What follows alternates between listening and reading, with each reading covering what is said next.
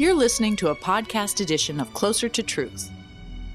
For more information about this series, visit our website, closertotruth.com.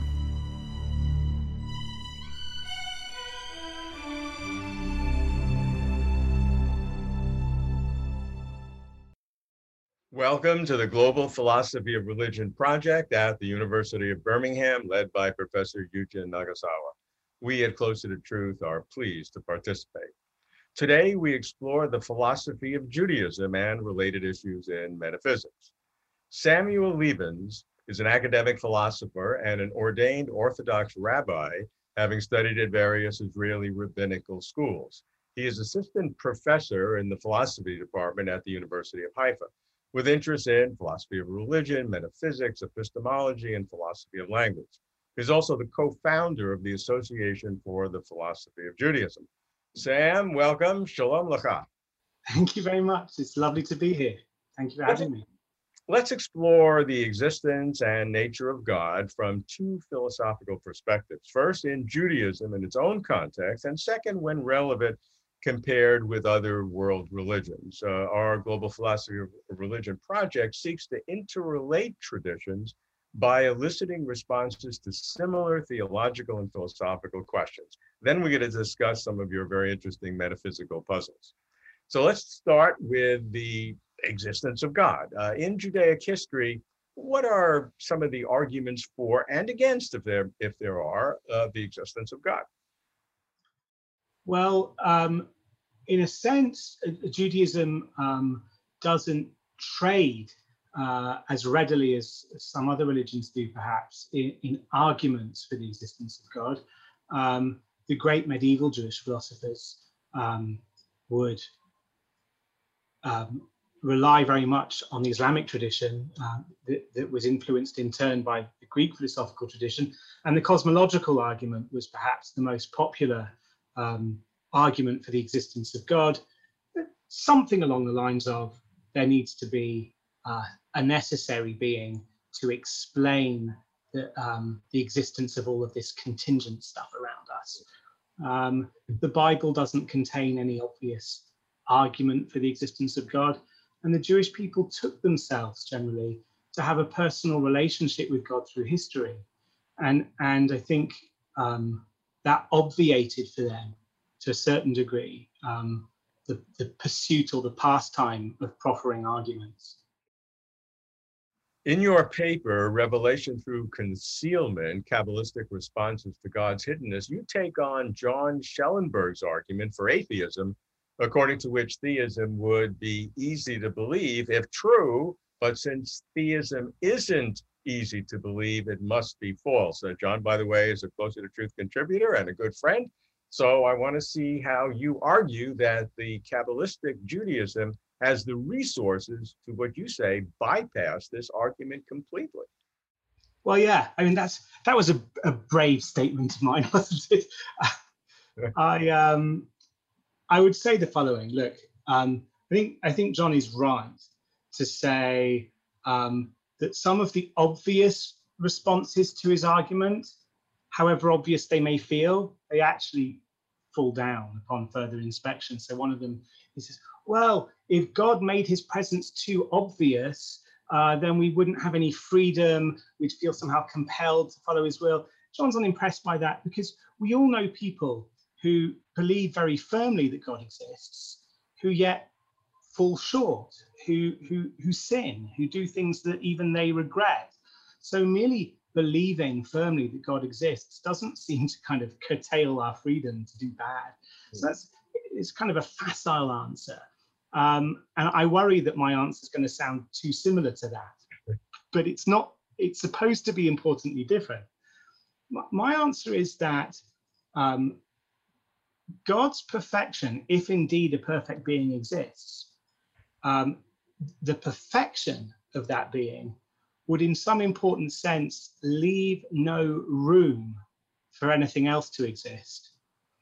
And the puzzle is, if that's true, how come other stuff does exist? It's not only God that exists, other things exist too. And if God's perfection leaves no room for anything else to exist, either that theism must obviously be false because other things do exist, or we need some sort of solution to the puzzle. And the solution that the Kabbalists offered was that in one sense or another, God somehow reined in his perfection, whether through an illusion, almost like a disguise, or whether he really did it, somehow temporarily rendered himself imperfect to become perfect again later, whatever the mechanism might be. If that's true, we should expect that if God exists, his existence would somehow be hidden or shielded or constrained or obscured from view in the world that exists beyond him. I can follow that argument, but it's based on your initial assumption that a perfect being, and we'll get into perfect being theology later, but a perfect being couldn't allow anything else to coexist with it. Why is that the case? That to me is not intuitively obvious. Good, you're right. That's the big fat assumption at the kind of bottom of what I was just saying. And I wasn't hoping you wouldn't notice. I'm glad you picked it up. Tyrone Goldschmidt and I, an often-time collaborator of mine, we wrote a paper called Divine Contractions, Theism Gives Birth to Idealism. And in that paper, we offer 3 arguments for why God's perfection wouldn't leave room for anything beyond God. Let me just give you one of them in a nutshell. But there are others too. I refer people to that paper. One of the arguments in a nutshell is this. If God is perfect, we imagine that he's omnipotent. One of the things we take omnipotence to entail is the possession of an efficacious will. And what that means is, as soon as God wills something, then that something happens without any intervening steps. So when my wife wills for the fridge to be full at home, she has to go to the trouble of writing out a shopping list, and I go and do the shopping. But if God wishes for the fridge to be filled, it will just be filled upon his wishing. That's the efficacious will. And we then have an assumption. I think it's a really plausible assumption. The assumption goes as follows. For any object X, if the properties of X are wholly dependent upon the will of some mind Y, then X is nothing more than an idea in the mind of Y. Mm-hmm.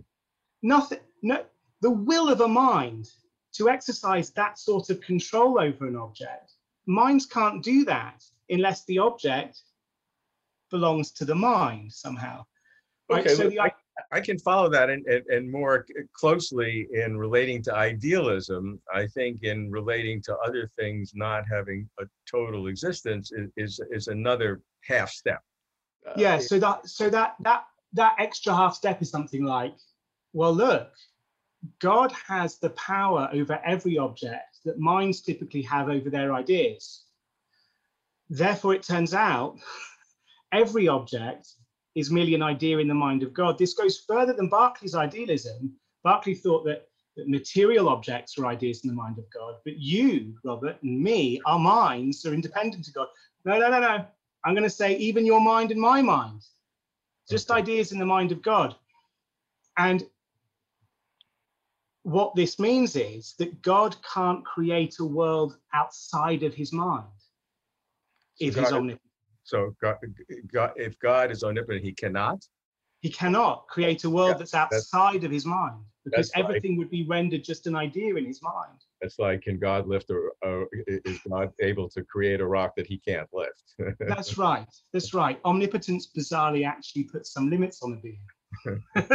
Okay, let's move on to the main critique of the existence of God, which is the problem of evil. And considering Jewish history, which we all know from pogroms to the Holocaust, how to deal with the problem of evil, specifically in relationship to the existence of such a God, and if such a God exists, the attributes of that God.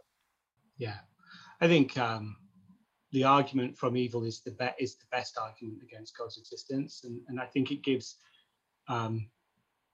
it gives the greatest amount of counter evidence to theism of any argument or topic. Judaism has some resources. I won't talk about my own crazy views because I know you want to come back to that later, Robert.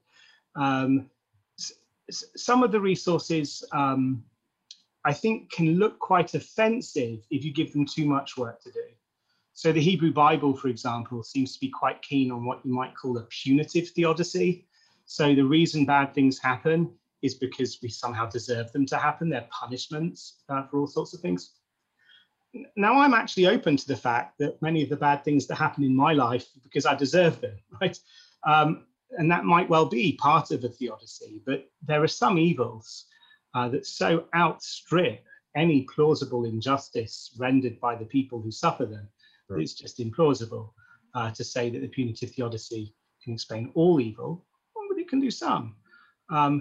Some Jewish thinkers have believed in reincarnation, which brings a whole new dimension to the problem of evil, because it turns out we may be, so to speak, paying for the sins of previous lives, much like one finds in certain Eastern religions. That raises new problems too. How is it fair for me to be punished for things I don't remember doing? Mm-hmm. Although, there are certain interesting responses to that question. One is that maybe in the future, somehow at the end of the cycle of lives, all my memories of past lives will be restored to me, and suddenly I'll understand why all these things happened.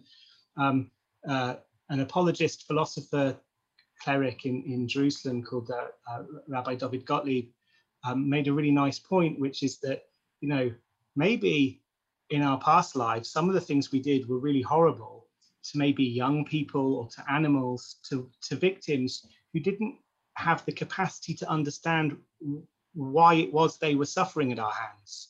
And then maybe it's actually quite just for us to suffer the sins we can't remember doing, because it's kind of fitting to crimes we had in the past life.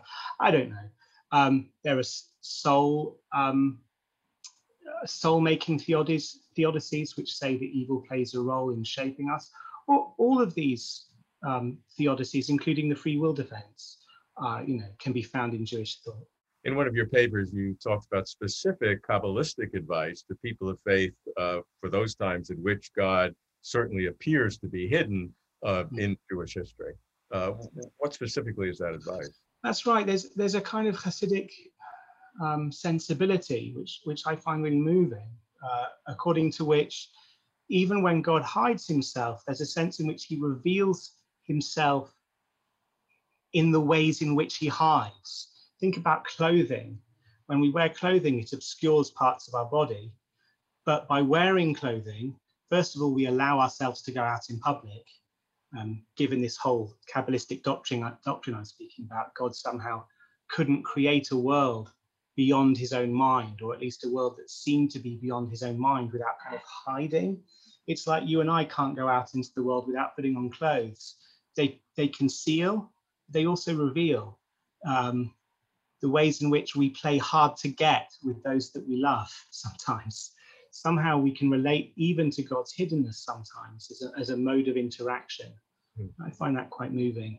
In Judaism in general, how do we know God? You mentioned that arguments are not generally part of the process.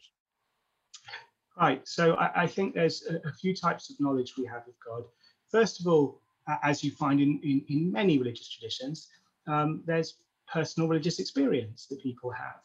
And that personal religious experience tends to be colored by the culture in which a person grew up. So people in the Jewish community, when they have religious experiences, it tends to be colored by the kind of symbolic landscape of Judaism, the narratives of Judaism.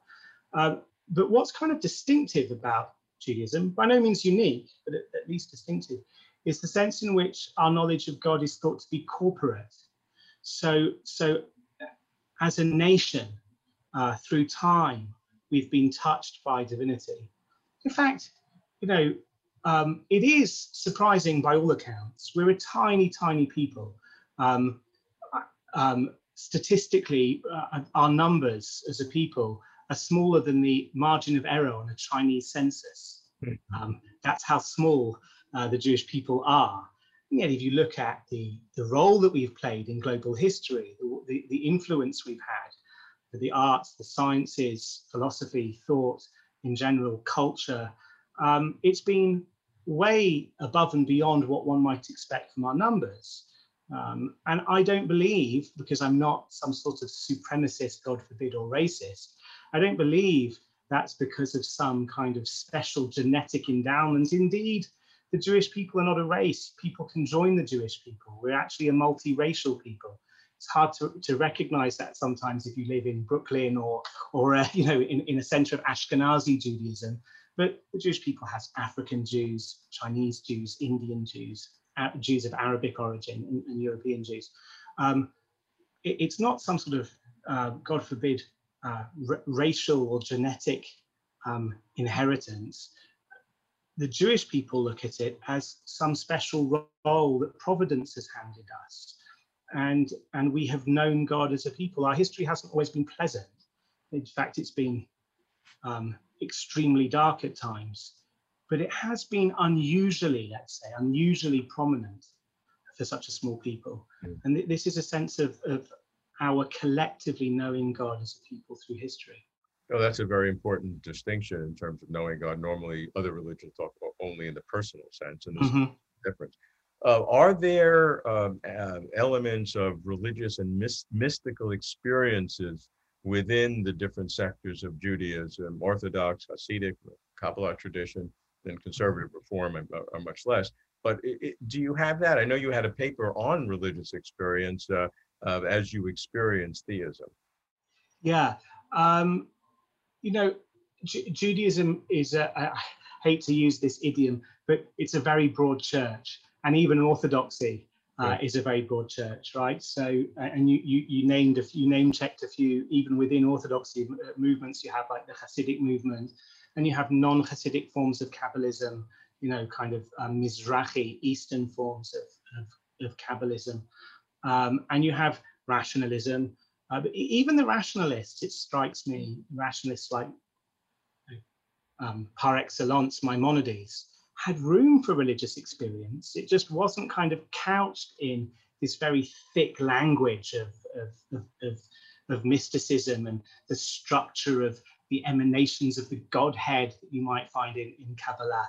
But yeah, I think that in every form of Orthodox Judaism, there is some emphasis on religious experience. It just takes a different flavor depending upon the community. It seems less of a dependence within Judaism on the visions of mystics, which other religions have, certainly Eastern religions have, Christian to some degree. But the rabbis historically have more of a kind of a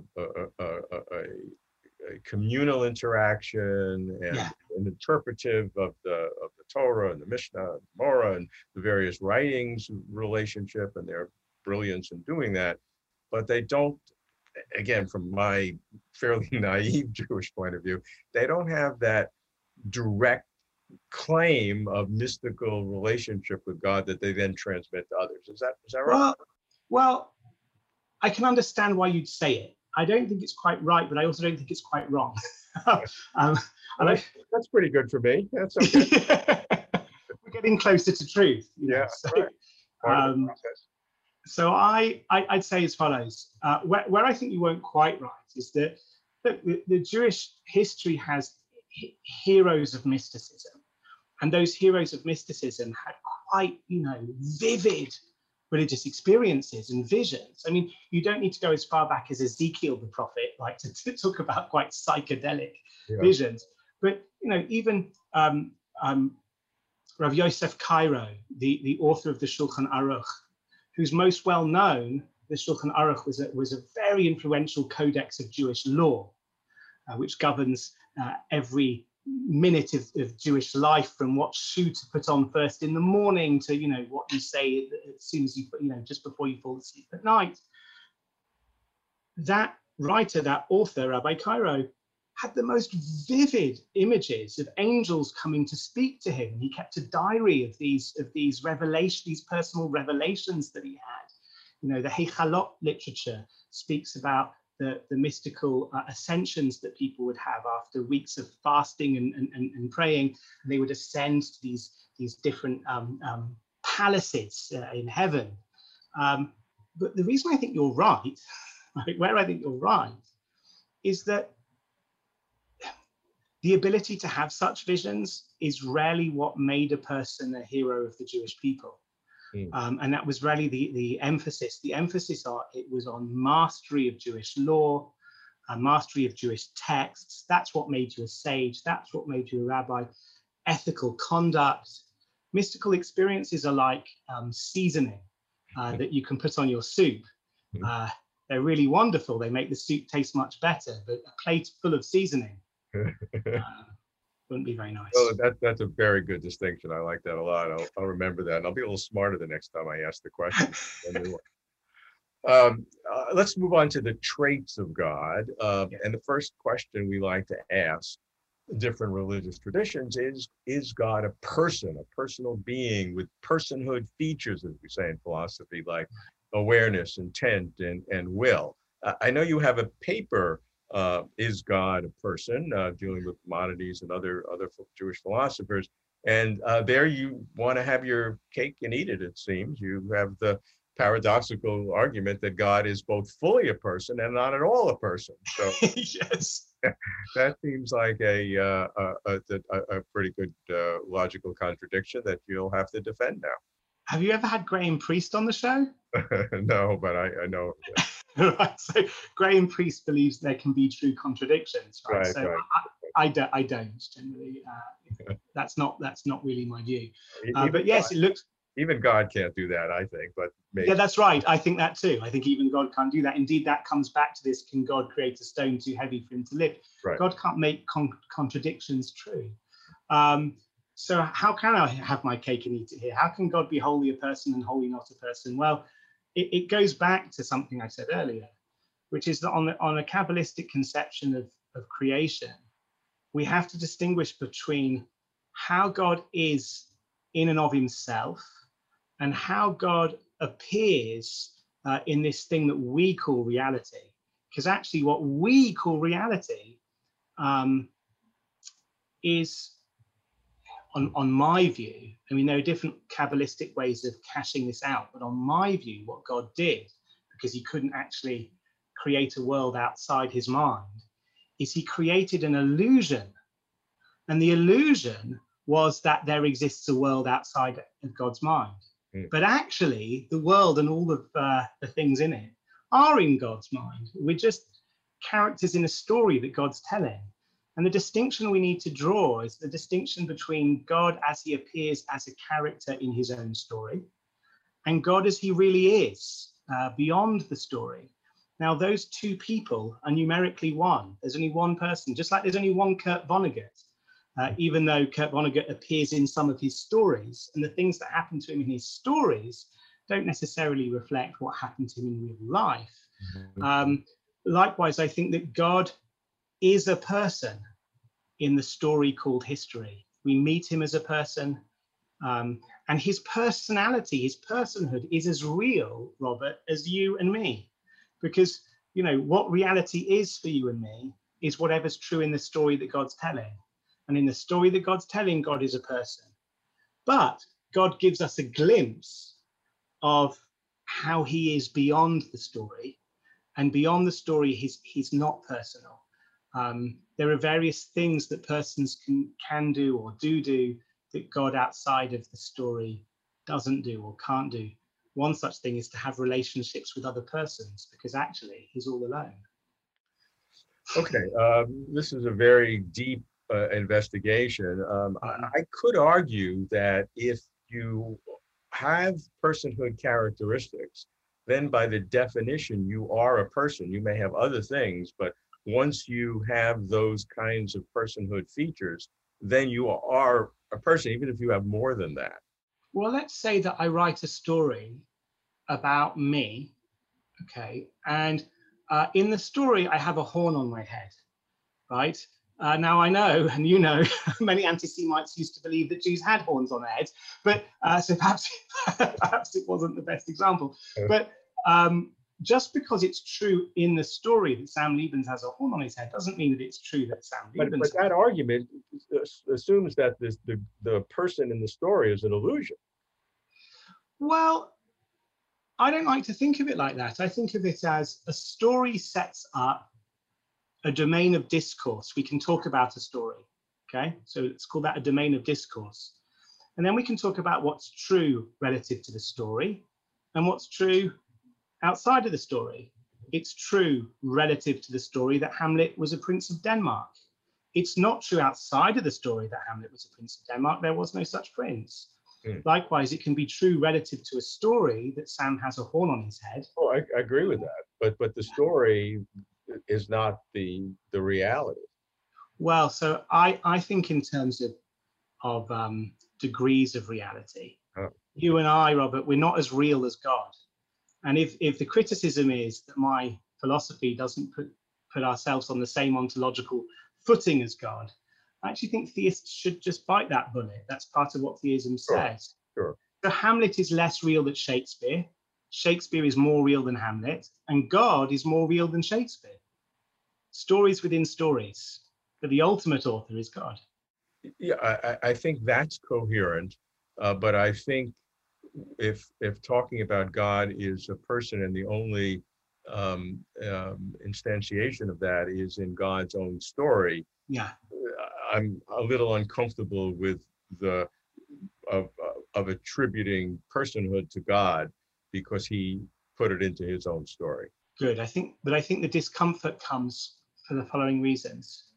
We're standing on one level of reality and we're trying to talk about, like goldfish in a bowl, trying to talk about what's outside.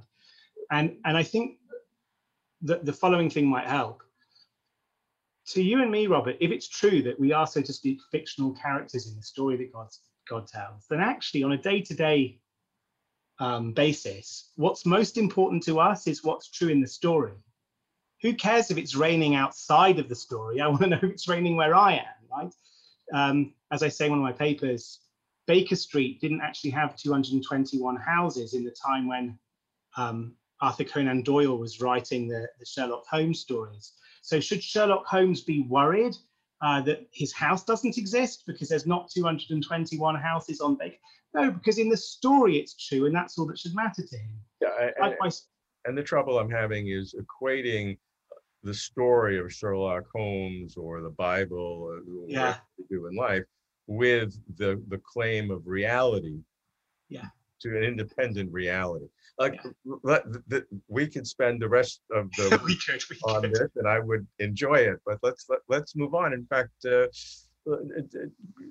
really progressing to deal with the specific attributes that God possesses, and compare the Jewish or the Kabbalah God with the perfect being theology of Christian philosophy. You know, all omnis, omnipotence, omniscience, omnipresent, all benevolent, all free. How do they articulate?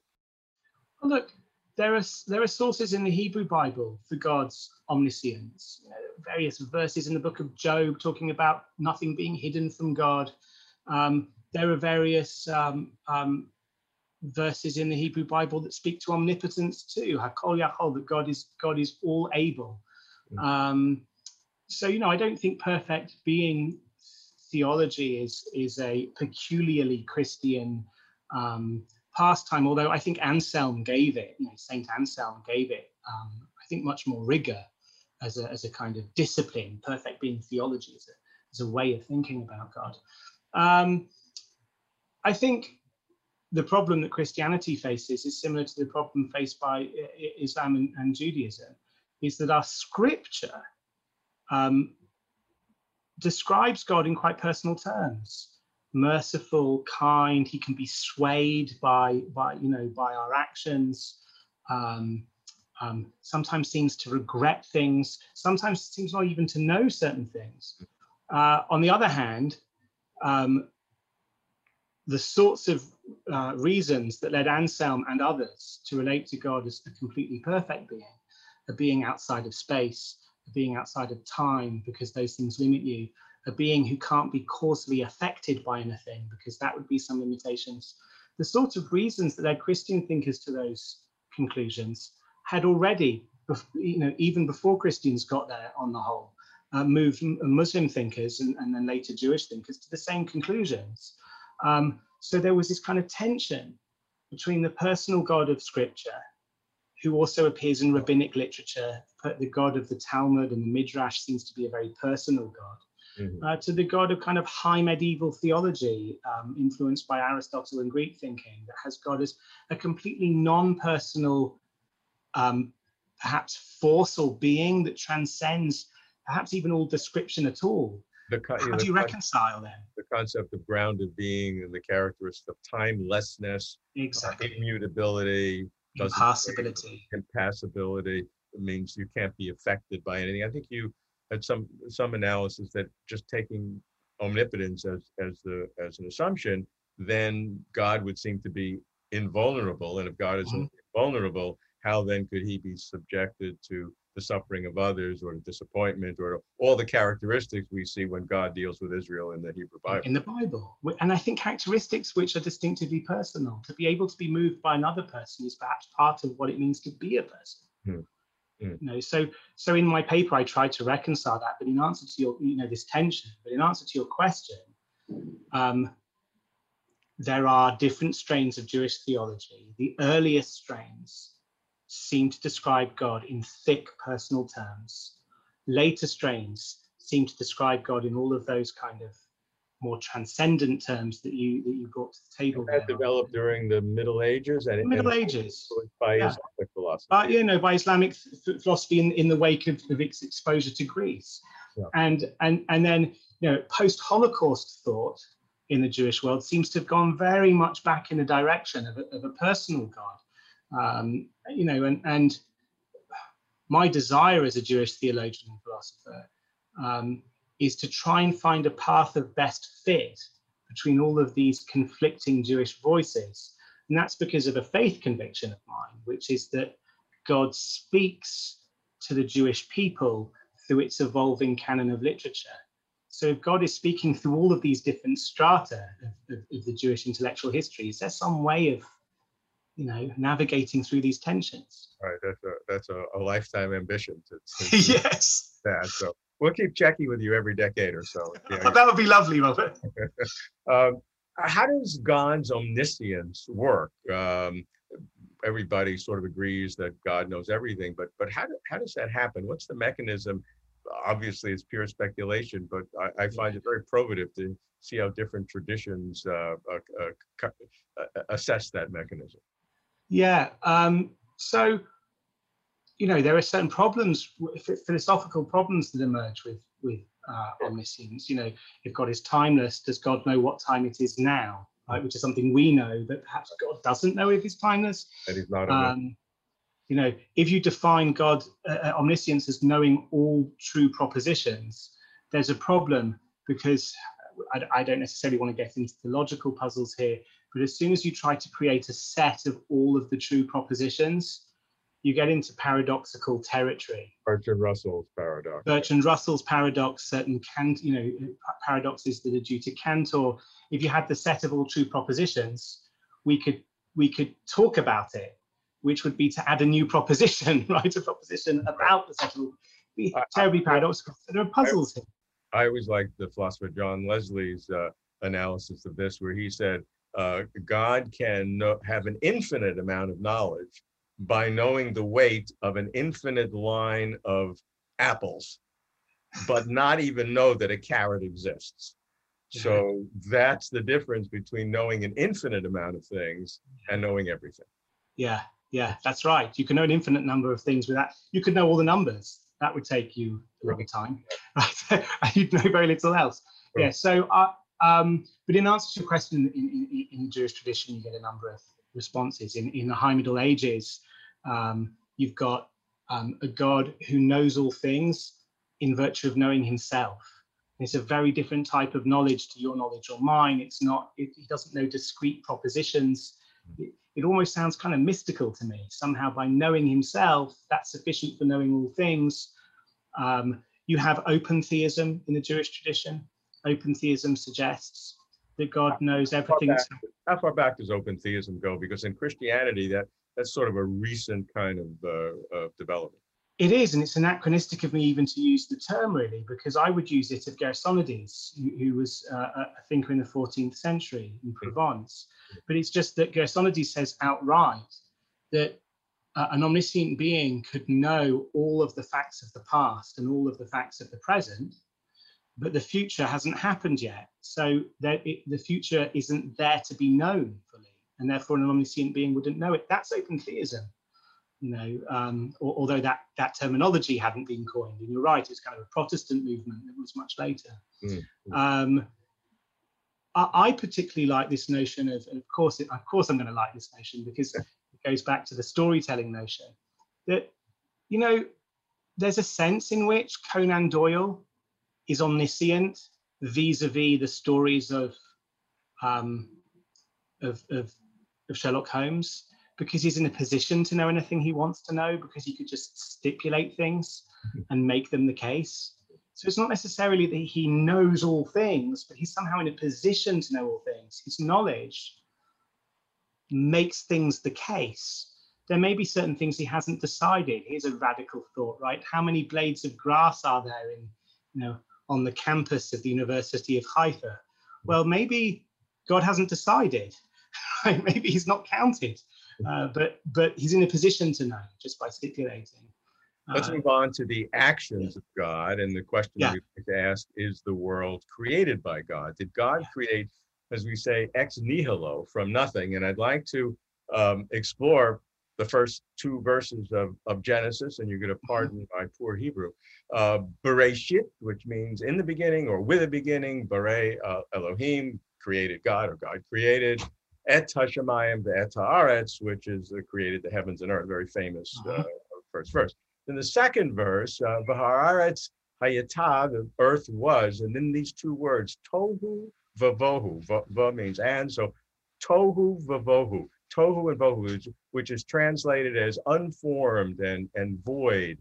So taking those verses as our assumptive, what we're working with, assuming we believe that, how do you answer the question, did God create from nothing? Because it sounds like it's not from nothing he's creating, or at least the images in the Hebrew Bible, but rather reforming something that was unformed. Very nice question. And I relate to this at length in my book on the principles of Judaism. I talk about three principles of Judaism. One is creation, one is revelation, one is redemption. In the first part of the book, I speak about creation. I speak about exactly this question. And I think you're right that read in isolation, those two verses seem to imply a quite Platonic story of the creation, right? Plato has the demiurge forging the universe out of, by imposing order upon the chaotic primordial matter. Okay. And, that's how you could read these verses, right? So God exists eternally, and alongside him is this tohu vavohu, this chaotic matter. And then in the beginning of God's creating, he starts to impose some sort of order upon it. And I think that was a natural reading of those verses. Gersonides adopts that reading. We've just spoken about Gersonides as a proto-open theist. He also thought that God created the world from something, but that was not. It was never the normative view among Jewish thinkers. It was thought to be a possibility, and it wouldn't be a disaster if kind of logic, reason, and science pushed us in that direction. But the favored cosmogony is a theory of creation for anybody who doesn't know. The favored cosmogony in Jewish intellectual history has always been creatio ex nihilo. Now, what do you do with those verses then? Well, there's a charming midrash where somebody asks, I think they asked Shimon ben Gamliel, they say, your God, he's not so powerful. He couldn't create from nothing. He needed this tohu and vohu. He needed this water and whatever, all the other things. And Shimon ben Gamliel provides a verse for each of the ingredients that this heretic suggests God required to create the world. Shimon ben Gamliel provides a verse from elsewhere in the Bible, such as the book of Psalms, that imply that those things too were created by God. So according to Shimon ben Gamliel, if you look at the Bible holistically, you'll discover that tohu, in fact, was another of God's creation, whatever it was. So too was vohu. And ultimately, the creation was ex nihilo. Does God create continuously? I know in Judaism there's a theory of continuous creation. Yes. So the three basic options were that God created ex nihilo in the beginning of time from nothing. God created by imposing form upon formless matter at the beginning of time. The third one is this kind of Aristotelian view that there was no beginning of time. Time stretches back infinitely far, but God nonetheless exists and is in some sense the creator because he is continuously creating. And he's been doing that for infinitely long. You know, in some Jewish thinkers, I think that Chasdai Crescus was actually sympathetic to that view. And says that that's actually creatio ex nihilo. It's from nothing. It's just that, you know, because God isn't using any equipment from moment to moment to sustain the universe. It's from nothing. I think that most Jews believe, for fear of collapsing into deism, that even if God had an initial action of creation, the creation from nothing at the beginning of time, he is also involved from moment to moment in sustaining the creation in being. And I think that's the consensus Jewish view. Good. Let's deal with some questions with very short answers. So I want to I'll do my best. I'm really bad at that, Rob. No, some good metaphysics at the end. So does God intervene in human affairs? And by that generally mean, does God violate the laws of physics? Yes. So he does intervene in human affairs, individual, nationally, and in doing so, he doesn't worry about the laws of physics. That I think is the consensus view of Orthodox Judaism. I mean, there's a whole stream of Judaism that was in some senses founded upon the denial of that claim, which is Reconstructionist Judaism in America. So I don't want to speak for all Jews here. You know, for every 2 Jews, there are 3 views, as you well know, right? So, but I certainly think that in Orthodox Judaism, the overwhelming consensus is that God can and does intervene in history. And the laws of physics the laws of nature don't hold him back in so doing. Now, there are various ways you could try to explain that. Maimonides thinks, you know, but okay, you know, okay, we won't go into that now. There are always many ways to explain it. Just want to get the opinion. The many ways I appreciate. In Judaism, is there any tradition of universalism with respect to salvation or liberation or redemption, whatever we want to call it, in that all individuals in some ultimate sense will be saved or redeemed or liberated or brought into God's presence? Yes, the overwhelming consensus of Jewish views across the board, at least since the Talmud was redacted in around the year 700 of the Common Era, righteous Gentiles have a place in the world to come. No, that's universalist in terms of pluralistic. In other words, it's not just Jews. It could be anybody who's a righteous. Noahide laws of the Bible, I think you are exemplary. No, I'm asking a bigger, I want to ask that question too. So that was my next question. We've dealt with that. But I want to deal with the universalist concept that everyone, in some sense, if they're going to be punished or what, in some ultimate way, everyone will be included. God will redeem everyone. And that would obviously include Hitler. Yeah, no, I don't think that's the consensus view. Has there been any trend in Judaism where you have a universalist view? I mean, there is this punishment that the Bible speaks about called karet, and not to be confused with the orange root vegetable. But it's confusing what karet is. People aren't sure, but some people think it's the annihilation of a soul. So there is a notion in Judaism that some souls just don't have an afterlife at all. You know, so I don't think it has been.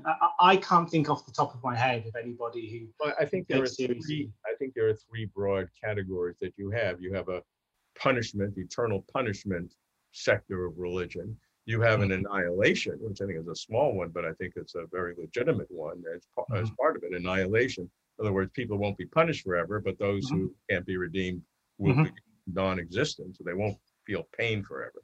And then the third, of course, is universalism, that at some point, in some way, after whatever process, purgatory, hell, pain, ultimately all will be redeemed. I think those are the three logical positions. Yeah, so Judaism hasn't traditionally subscribed to a notion of eternal hell.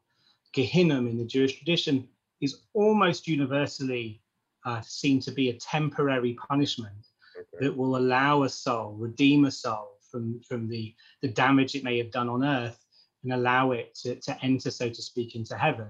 So that sort of moves towards a universalist position. You have a temporary punishment, which would fit a temporary sinning. That's right. But not everybody even makes it to not every sinner makes it to this temporary hell. Some sinners may be so bad that after they've been punished, they'll also be annihilated. Okay, I better be careful. Okay. Well, okay, let's move on to some questions in metaphysics. And the question we like to start with is the nature of ultimate reality. And the question we ask is, what exists? And by that, we mean, what are the fundamental non-reducible categories of reality? And I think from your previous answers, I know what you're going to say. But from Judaism's point of view, what are those non-reducible categories? You will find many Jewish thinkers who will say, look, God exists. The elements of the physical world exist because God created them and gave them being, and some non-physical things exist too. So I think the general position is what philosophers would call dualism. There is mind and matter. Somehow everything depends upon the existence of God, but mind and matter both, exist and are both real, and one can't be reduced necessarily to the other. My own view, as you rightly anticipate, and I think it's a view that's universal among Hasidim, at least, the Hasidic section of the Jewish map, is that there is some fundamental sense in which only God exists, because God is the foundation of all being. And to the extent that anything else exists, it exists as thought of in the mind of God. I saw the term you used, Hasidic ontology. Yes, Hasidic idealism. And I wanted to ask you the specific definition of that. That is idealism. So Hasidic ontology is what we would call idealism. Yeah, I call it Hasidic idealism. The view that God is the only thing that is as fundamental as He is. Anything else that exists merely as an idea in the mind of God. Okay. But you and I exist too, and so does our reality, but only as it's dreamt up by God. Yeah, I think that's a little cheating. If you're an idealism, it's idealism. You can put a nice cover on it. You know me already now, but I like to cheat a bit. That's good. I like that. How about the process of causation? Because many people who believe in God's idealism move into occasionalism, which is the fact that God is involved intimately in the causation process, even in the physical world. Yeah. I think that's right. I think especially if you adopt an idealism, it's very difficult to stop the collapse into occasionalism. And I don't seek to. I think that what scientists discover are regularities in the way that God thinks about things. But the actual causal power is God's thought. I mean, I'm only making things worse for me, because now the problem of evil becomes much worse. If I really believe that God can intervene in history, and indeed that everything that happens at his kind of causal behest, then the problem of evil is really sticky. Good. That's a very good point. Glad you brought that up. I mean, all of these points we have to deal with linearly, because that's the only way human beings can deal with things, but they hyperlink to each other, and that was well said. Another important question we ask is the relationship between consciousness and your conception of God in each religious tradition, because many religious traditions, particularly Eastern traditions, would have consciousness almost as a precursor, as the most fundamental thing. And if there's a God, God is the process of this consciousness purpose. And indeed, some religious traditions have only consciousness or cosmic consciousness in some sense as the primordial factor. God in Judaism is clearly, in Kabbalistic traditions, clearly a conscious entity. But is there any sense that consciousness is an independent abstract object that is the foundation of the deity? I think that certain trends in Judaism point that way.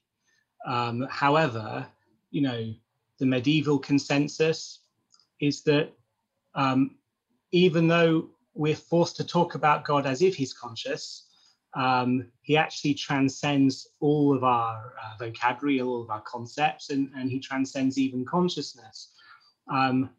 I think that even though the Hasidic and Kabbalistic tradition would want to resist this because they say that the Ein Sof, which is the infinite, God in and of himself, they want to say, like Maimonides, that the Ein Sof transcends all concepts and categories and properties.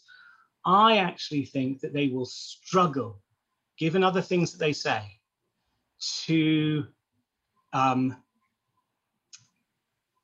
seal off consciousness from actually being of the essence of God. And that's why I am very sympathetic to the Eastern tradition. I think that there's one property that God can't fail to have, and that's some sort of mentality. Well, what follows from that? Well, it's not so much what follows from that as to what led to that, right? It's because I think that God, ultimately, I'm a philosopher as well as a theologian, as well as a religious Jew, as well as a rabbi. I'm a philosopher. And as a philosopher, God interests Probably me. Have a lot of self-contradictions when you argue with yourself. Right, I do. I love that. But, as a philosopher, I'm interested in God as a posit, a philosophical posit. Yeah. And posits pay their way by explaining stuff. And one of the hardest things to explain for a materialist, for a naturalist, for a physicalist, is the emergence of consciousness, right? How can it be that some configuration of physical things described in the third person gives rise to a first personal explanation? That is a whole 1/3 of Closer to Truth. Well, exactly. And it's something I'm really fascinated by.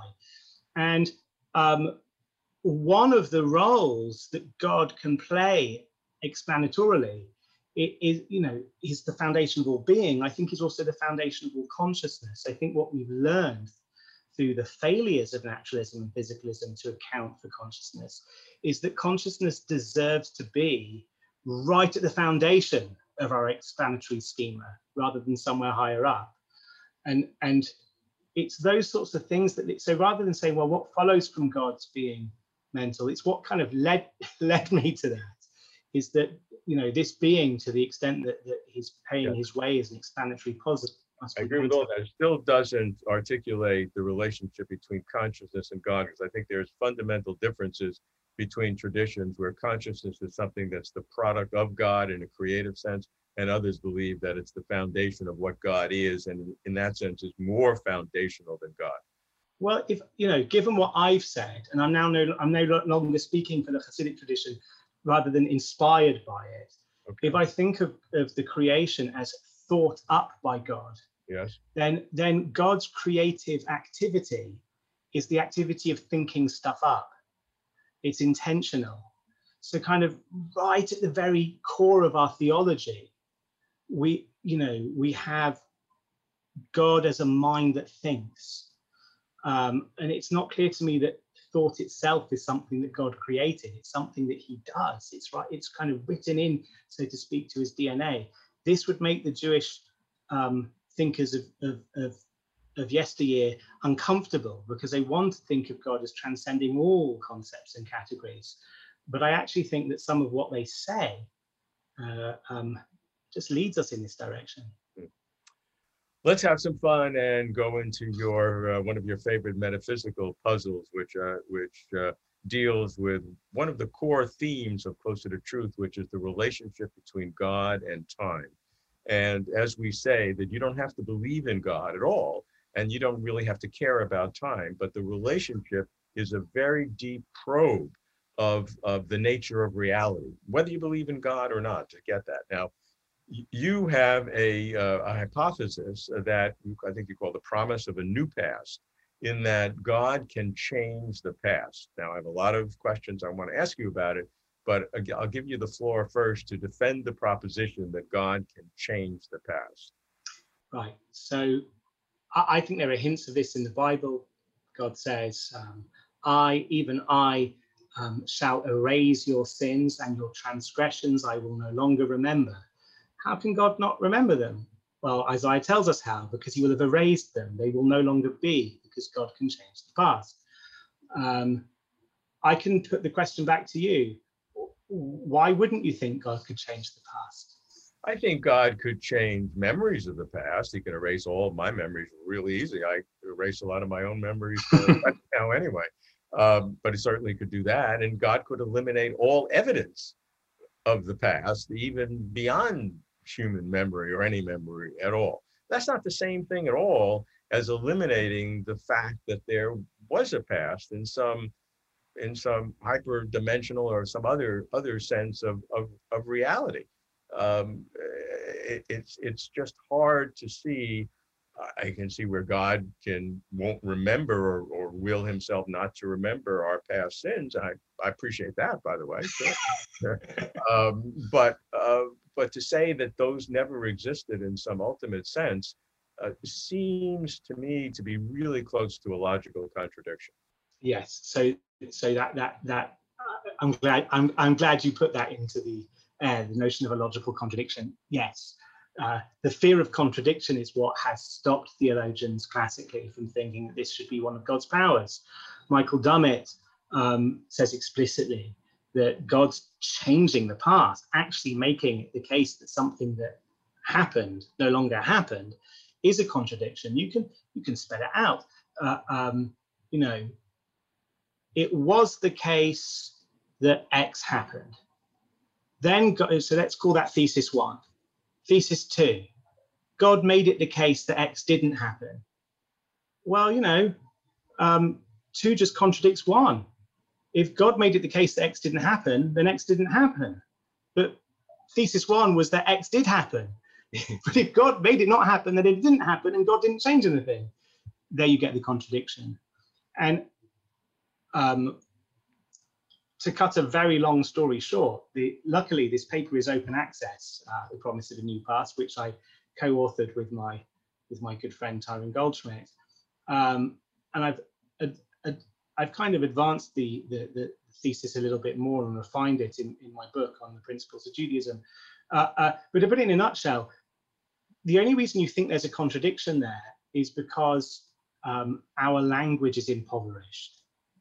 And we only have a past tense, present tense, and future tense. But if it's true that time itself can undergo changes, then we need a new set of tenses, okay? A hyper past tense would describe how the past used to be before it was changed. Okay. A hyper present tense would describe how time is hyper now, before God changes it anymore. And a hyper future tense describes how time will look once God has changed it. And the contradiction actually disappears because I can say the following. It hyper was the case that X, but it never was the case that X because God changed the past.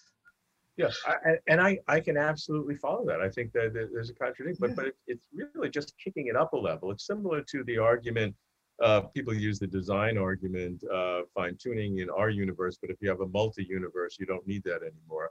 That's something, but then the contradiction is you're just kicking the problem up a level.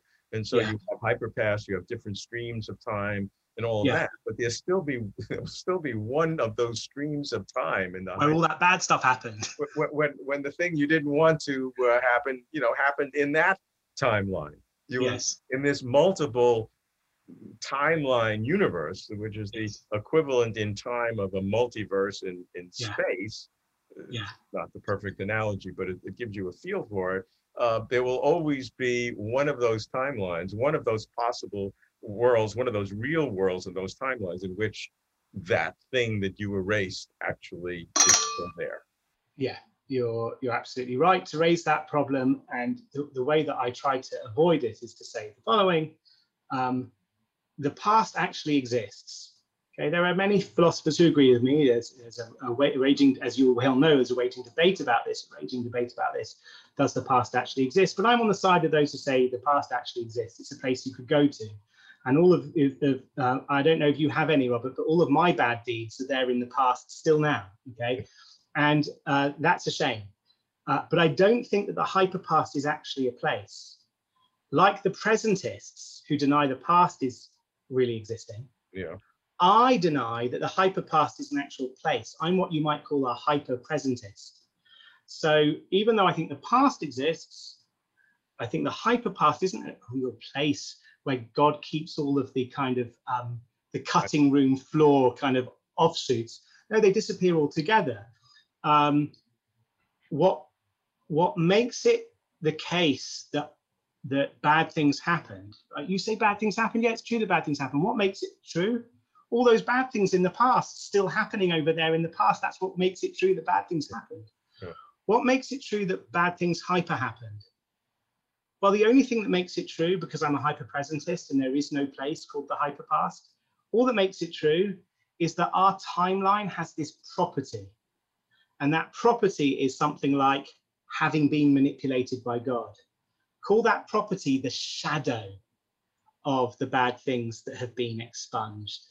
I would much rather that the world contained such shadows than it actually contained the horrific scenes themselves. And I'm very happy about that. I hope that's the case, but shadows are still things. Yeah, I agree. You can't get rid of it all.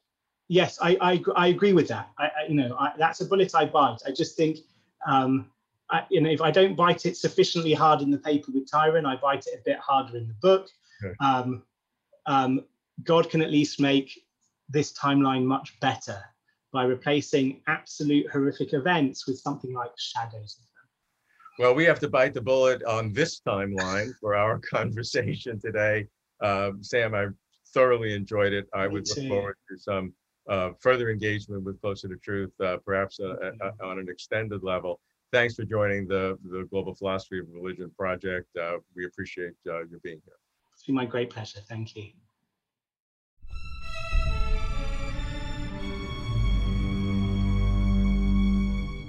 To watch complete conversations with over 100 of the world's leading thinkers on cosmos, consciousness, and meaning, visit our website, closertotruth.com.